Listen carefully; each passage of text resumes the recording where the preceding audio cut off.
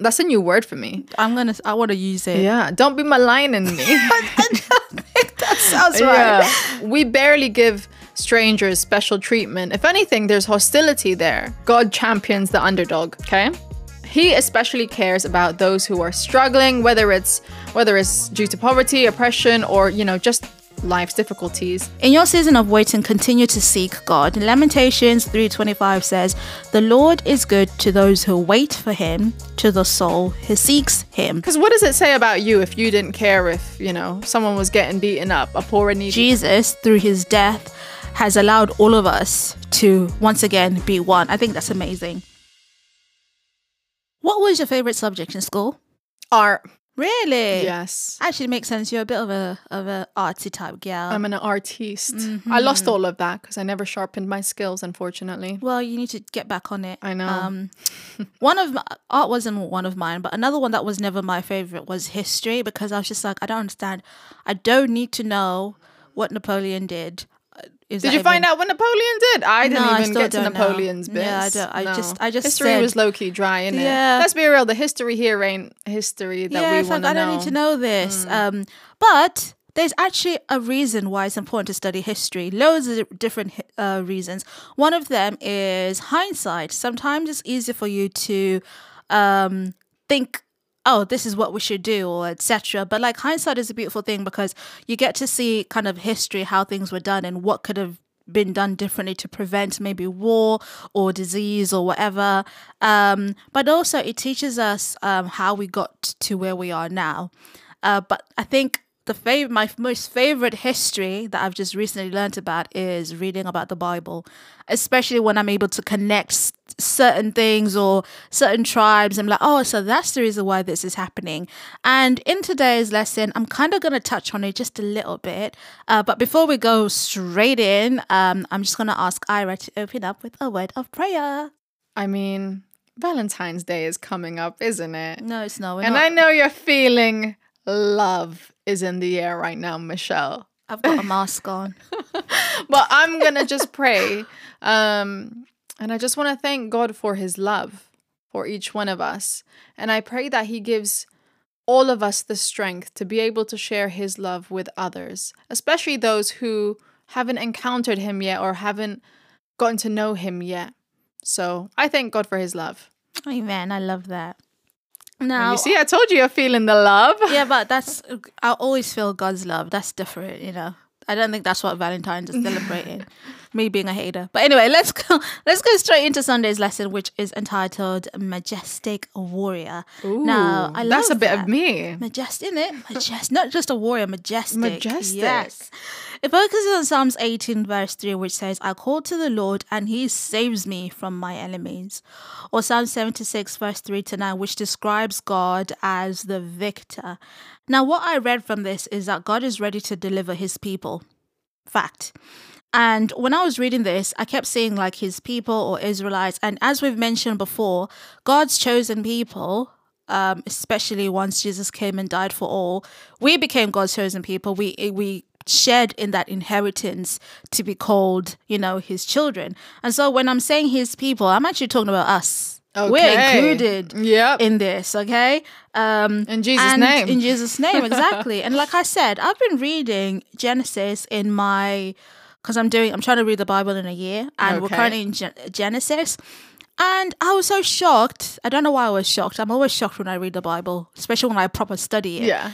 That like the Moabites and the Ammonites came from Lot and his daughters, and they used to fight the Israelites who came from Abraham. Like, you guys are fighting each other. You're all related. What's going on? Side eye. And it's actually such a shame because a lot of these things they were a byproduct of sin, basically. But what I love is that salvation, Jesus, through his death, has allowed all of us to once again be one. I think that's amazing. As I said, obviously sin separated us, but we're back together. And because we're all back together as one, God is ready to deliver us. One of the Bible verses that I said last week was Isaiah 60 verse 22, when it says, when the time is right, I, the Lord, will make it happen. Now, the key to deliverance is waiting. I think we mentioned this last week. that you have to wait on the Lord, and he will deliver. When the time is right, he will do it. You don't have to force him. And I actually really hate waiting. I hate waiting for food. I hate waiting to put fuel in my car. I especially hate waiting for payday. I don't like waiting. Oh, yeah. I'm in that, yeah. Oh, because sometimes feels like when you're waiting, nothing is happening, or nothing's getting done. And at times, especially as Christians, when we are in a season where we're supposed to be waiting for the Lord, it becomes such a challenge that we feel the need to take things in our own hands. One example, which of course is fresh in my mind because I've just been studying about it, is when Sarah gave Abraham Hagar to bore him a child, because she was like, I know I've been promised a son, but it's not coming. What's going on? Just here's my maid. And as we know, it ended up in a devastating situation. Yeah. And that's what happens when we try to take control, or we try to play God. It never work out, does it? It doesn't work. It never ends well for us. So in our season of waiting, I thought, what should we do then? Because, you're antsy. And, I'm here to give you a few pointers that you can lean on. The first one, in your season of waiting, continue to seek God. Lamentations 3:25 says, the Lord is good to those who wait for him, to the soul who seeks him. Okay?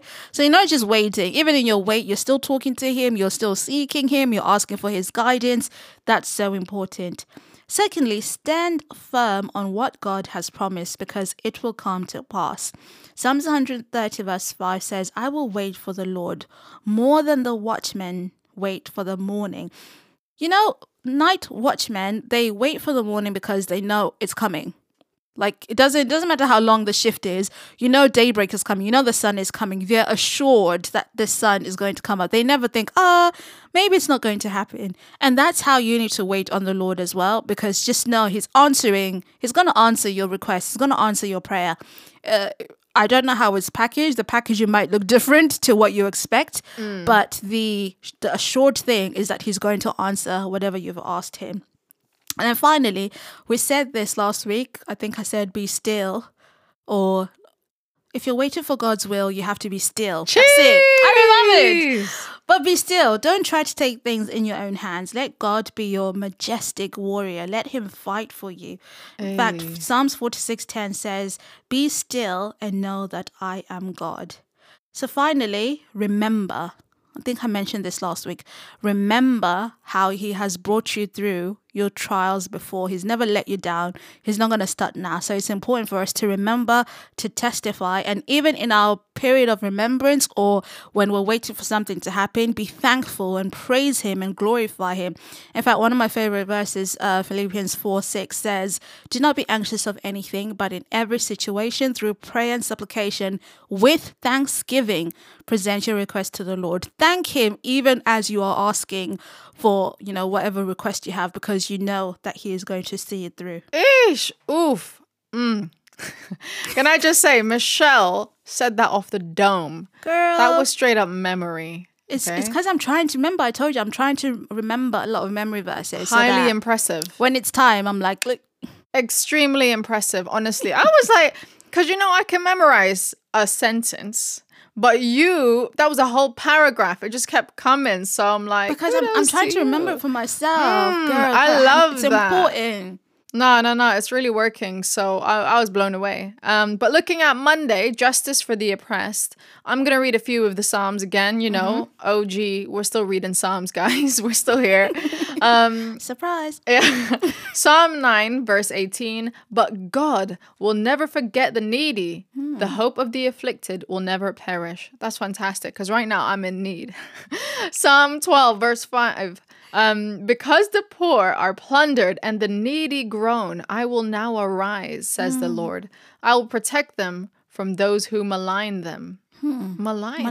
What does that mean? Yeah, basically someone who does them dirty. Oh, wow. That's a new word for me. I want to use it. Yeah, don't be maligning me. I don't think that sounds right. Yeah. Psalm 40, verse 17. But as for me, I am poor and needy. May the Lord think of me. You are my help and my deliverer. You are my God. Do not delay. Oh, I feel that one in my chest. That one I need. Psalm 113 verse 7 says, he raises the poor from the dust and lifts the needy from the ash heap. All right, so there's a load of needy people out there. And obviously we just said this is called justice for the oppressed. But immediately you're going to read that God exhibits special care and concern for justice regarding the various vulnerable groups of people. And that could include poor people, needy people, oppressed, fatherless, widows, widowers, and strangers. And first of all, isn't that so beautiful? I think it's amazing. Because, man, the amount of people in those groups that we category. must come across each and every single day. I know for a fact there's poor and needy people that I come across, you know. I just have to look at the mirror. I'm joking. but you're see, campaigning for this special treatment from God. I know, I'm You're sorry. campaigning from I'm it. asking. I know he's not going to delay anyway. But Amen. But we read here that God gives them special treatment, and we don't tend to do that for others, you know. We barely give strangers special treatment. If anything, there's hostility there. I feel like in British culture, you know, you're kind of traveling in TFL and like everyone's kind of like shoving and like, trust me, serious people. I know, pushing. My days. I saw this woman the other day like nudge me with her bag. I guess she was in a rush, but you know, you turn around like, excuse me. But it's amazing to hear that God gives these kinds of people even like special care. TLC. And here's just the modern kind of way I've taken those scriptures as well, because I think some of them, obviously Psalms was written in a day and age when we weren't around. It was a couple 100 years ago. So for that reason, there's some things that aren't in the same context. So here are my key takeaway points, yeah? Number one. Your key teas. My key teas. Number one, God champions the underdog, okay? He especially cares about those who are struggling, whether it's due to poverty, oppression, or, you know, just life's difficulties. This isn't just in the Bible, but it's a core value across, I'd say, all different cultures and religions, would you not say? Number two, poor and needy, okay? And I want to say, quote unquote, poor and needy isn't just about money. Yep. It means anyone who's vulnerable and alone, relying solely on God. Poor and needy could just be you're isolated and you have nobody else. You may be rich, but you're poor and friends. Poor and needy could be, you know, you're lacking in purpose and therefore you're walking around aimlessly. So I know it's easy to say poor and needy, you just think money, but it's way broader than that. And it's about acknowledging our limitations and seeking God's help. That's it. Number three, taking care of those in need shows how much we love God. It's like thanking him for all he does for us. Exploiting the vulnerable, on the other hand, is a big deal in God's eyes. And I want to give a shout out to sound engineer over there, Alex, because he is so good at giving to the needy. Like, you know, anytime he sees a homeless man, I already know, right, okay, this brother, we're going to be stopping to give this man some whatever, you know, like he's so good at that. And I think it's you know, as that point, it's a demonstration of your love for God. Yeah. And how much you love God when you're able to take care of others. Number four, don't trust people too much, okay? Look to God first and foremost. 100%. I think they're obviously at the start of the year, we had the IRNS event, the women's event, vision board workshop. And there was a quote there that was said, which is kind of like, sometimes when you're going through it, don't immediately share it with your friends, because you just don't know where it ends up. And it's not to say, you know, your friends are shady or what, but it's just more keep it between you and God at times, you know. It's necessary to do that. And humans can just easily fall, you know. Your sister might love you, but maybe sometimes she'll slip and be like, oh, I wasn't supposed to say that. Yeah. But God never will. We can guarantee when you lift something up to God, it's tight, it's secure, it's safe in a lock. Number five, Jesus is the ultimate poor and needy savior. He became human himself to understand our struggles and offer us real freedom from all kinds of oppression, even death. And I have to say, hallelujah, amen to that. Honestly. And the last takeaway from me, or my last key T, is remember, God will always stand up for the oppressed. He sees every injustice and will hold people accountable, but he also rewards those who care for the vulnerable. So in short, God loves everyone, especially those who are struggling. He wants us to care for them too, and he promises to reward us for our kindness. And through Jesus, he offers us even greater hope and freedom. I like that he holds us accountable for the help that we give to the needy as well. I love that. Yeah, and you know what, Ashley, I just remembered this sentence that I heard where it's like, you know what, if you're giving something away to help someone else and it maybe puts you out, don't think of it as you being put out, but think about it that kind of God owes you one, you know? Because as it says here, God will always reward us for our kindness. Oh, do you know how nice it is to even think like that? Like, God owes me. Wow. It's a bit wild. It is a little bit wild, but I'm taking it on. I like it. Tuesday's lesson is entitled, How Long Will You Judge Unjustly? And basically what's happening here is we learned that God has endowed Israel's leaders, so the chosen people that I spoke about, the leaders, with authority to maintain justice, and they were to exercise that authority in accordance with God's will. Now, in Psalms 82, especially 1 to 8, where our title comes from, especially, I'm going to read verse 2 actually. It says, How long will you defend the unjust and show partiality to the wicked? Now, you've just spoken to us about helping out the needy. Whereas in here, we're actually seeing that these leaders who are supposed to be doing that, exactly what we've been speaking about, are doing the opposite. They're basically judging the unjust, or being, very lukewarm towards wicked or towards evil. They're not walking in accordance with God's will. And there's a part in verse 5 where it says the leaders walk in darkness because they have abandoned God's law. And when you abandon God, you automatically walk in darkness. Now, I was watching a clip this week by Jackie Hill Perry. I think it was on like TBN or something. And she said, and I'm paraphrasing, but she basically said, when you're in the presence of God, everything that is unlike him becomes obvious, right? So that's true. The reason why sometimes if you're not walking according to him, you don't want to read your Bible or you don't want to go to church, because it just becomes very evident how sinful you are. And that's because God is light and darkness cannot prevail where light is, And I like what she said at the end. She said, we've assumed that in order to become better people, we need to learn about ourselves. But what we really need is more education about the nature of God. Then by doing so, we see ourselves rightly. So the more you read your Bible, even when you're sinning, the more you read about it, the better it is for you. And, I've been a Christian for as long as I've known. I might not have shown it in action, but I've always been Adventist.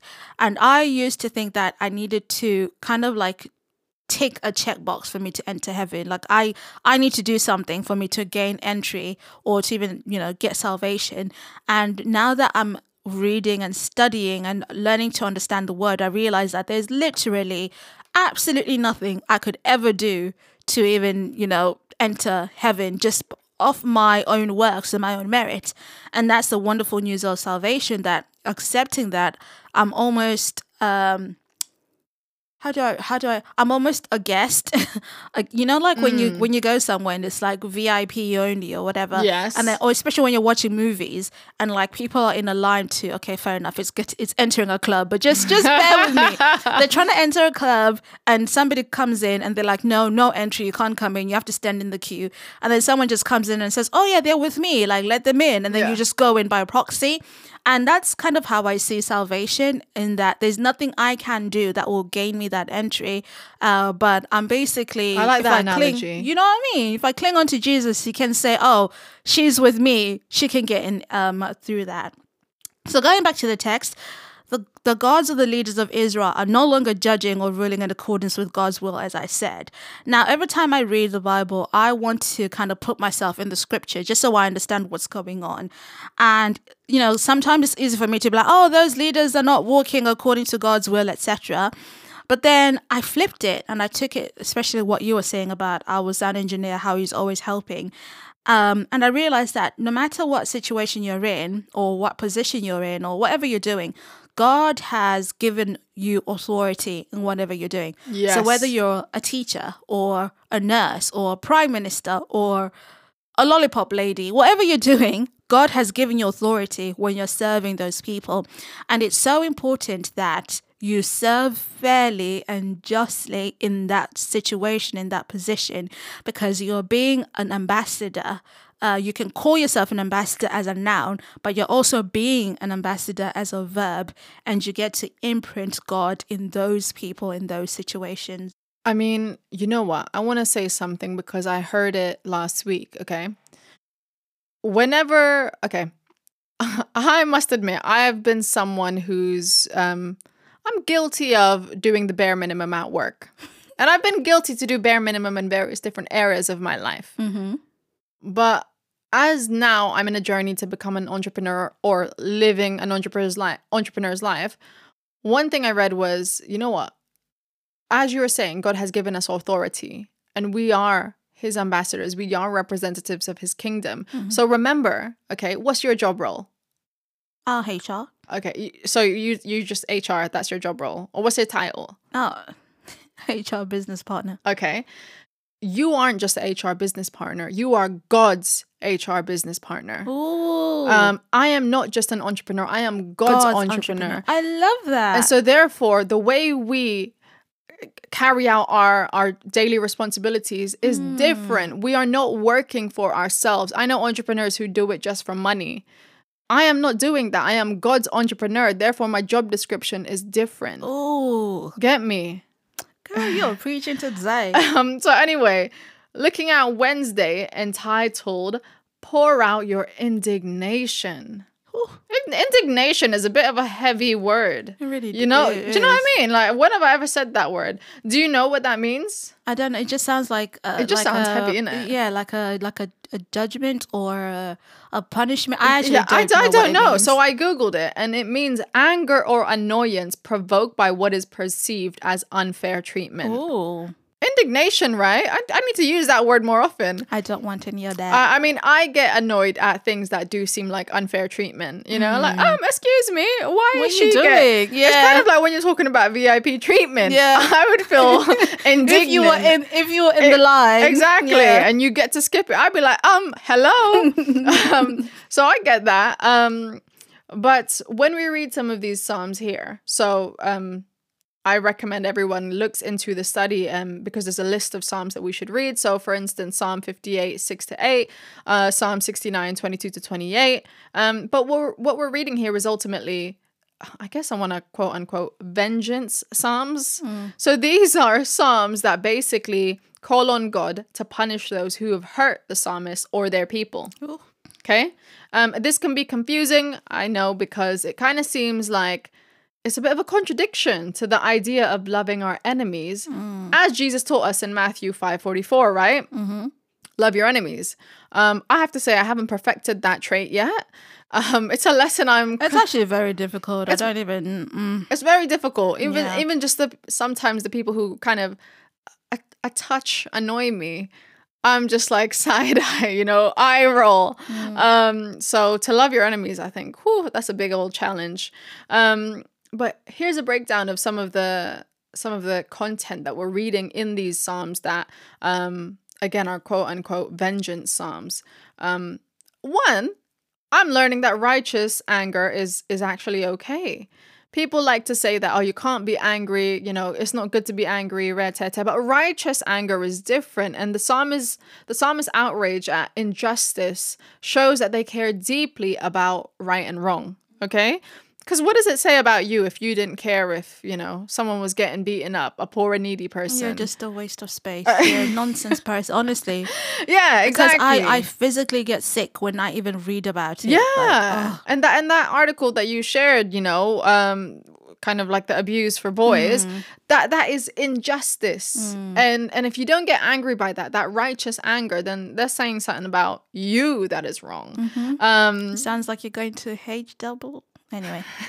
Okay, number 2, God is the judge, not us. Okay? Ooh. Very, very hard pill to swallow sometimes, isn't it? And even though, the psalmist is upset, the psalmist learns to leave the punishment to God. Okay? He's kind of like, okay, this is wrong, Lord. I'm going to leave it in your hands. It's like citizens asking the police to handle a crime, like, okay, Lord, I've noticed this. I'm angry at this. Do something about it. Do something about it, And it's important. Let's think about it this way. If you saw a crime and you were absolutely outraged, the first thing you might do is actually call the police. And knowing myself, I don't see if there's a fight breaking out, I can't imagine that I would jump right in there. It's not that I can't imagine. I am not doing it. Yeah. I am not jumping in there. Yeah. And so it's the same thing, right? You don't take matters into your own hands. Bring it to the great authority. What's the word I'm looking for? Authoritative figure. Yeah, that's it. Yeah, that finally came out. Okay, third, there are prophetic warnings, not personal vendettas. The Psalms are like prophecies announcing God's future judgment on those who do evil. It's not just the psalmist kind of wishing bad things on people. Okay? So it's not prophetic kind of, it's prophetic warnings, not personal vendettas. Okay? Because some people might be like, rah, okay, he needs to chill. The psalmist is going a bit too inner. But it's just prophetic warnings, And for justice with a side of mercy, God's revenge is always fair and balanced, not cruel, okay? He even asks his people to pray for those who hurt them and hope they'll change their ways. 5, God giving voice to the suffering, okay?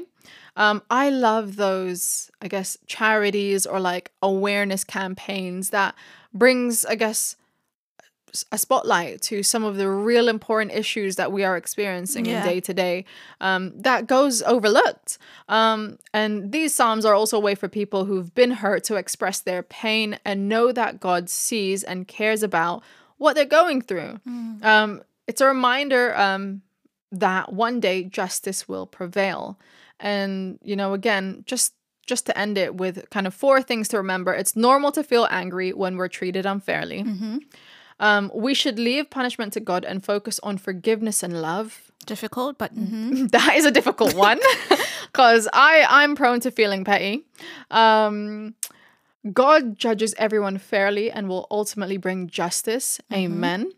And even when bad things happen, we can find hope in knowing God is with us. I love that. And, Thursday's lesson just wraps up everything that we've been discussing today. And it's actually entitled Judgment, the Lord's Judgment and the Sanctuary. And we have spoken about the sanctuary a lot, especially in our very first episode. Yes. Very first season when we were fighting for our lives, trying to decode Revelations.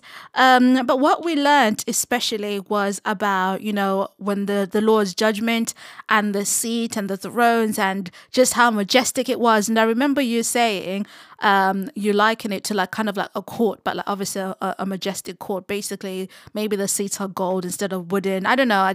That's just how I see it, like, all rise. And it's just like, oh God. Anyway, the point being, it's important for us to remember that that picture or salvation in the sanctuary, because that is where we're all walking to, or we're all leading to. So every action that you take, especially with the points that you raised, Ira, all the actions that you're taking now will lead us to there one day.